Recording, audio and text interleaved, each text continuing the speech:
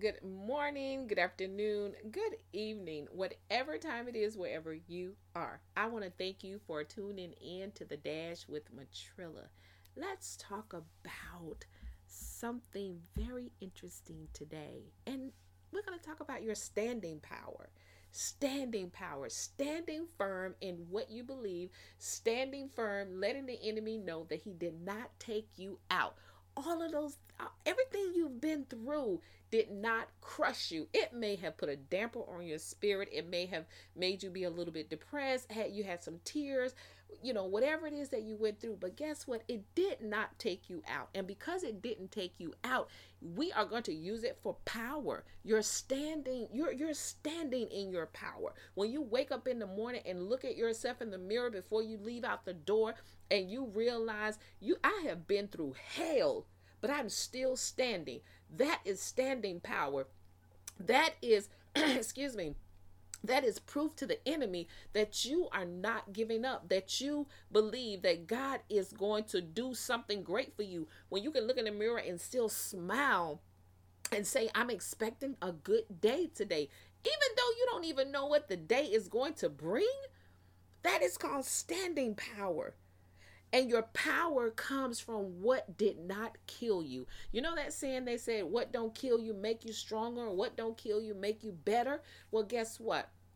That is so true, because if it didn't kill you, that means you still have an opportunity to come back, to be refreshed, to be restored, to be lifted up, to be great again in whatever area in your life that you feel has kind of diminished or dwindled out a little bit. Because hey, here's the truth to the matter. It doesn't matter who you are, man, woman, boy, girl, black, white, Asian, Mexican. It doesn't matter. Life has a way of throwing stones, bricks, mud, and knives when we least expect it. But the hand of God is the perfect protection, and his word builds strength. But guess what? We got to believe it. We got to believe it. And if I don't believe nothing else, I believe the hand of God is a protecting hand. I believe that his word, when you really just dig into it and let it just settle in your spirit, hold it in your heart, make a song out of it. When you do those things, then you are letting the enemy know that you are standing firm on the word of God, believing that everything that is in this word of God is true for your life. And guess what else?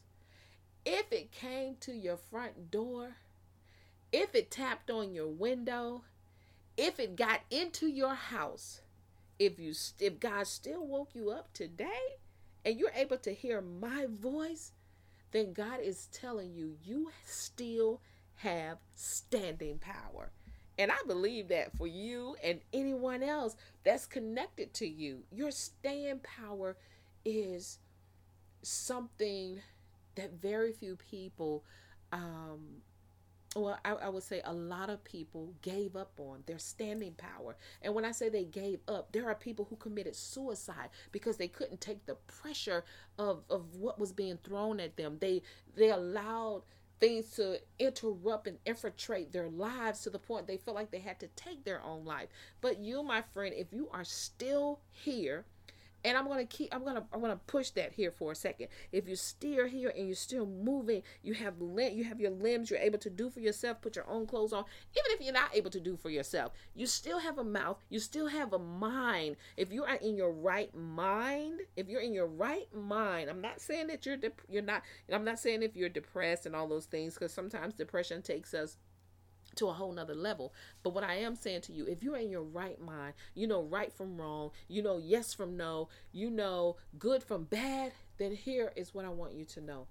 I want you to know that there is nothing that the enemy can throw your way that you cannot overcome with God. And hear me when I said with God.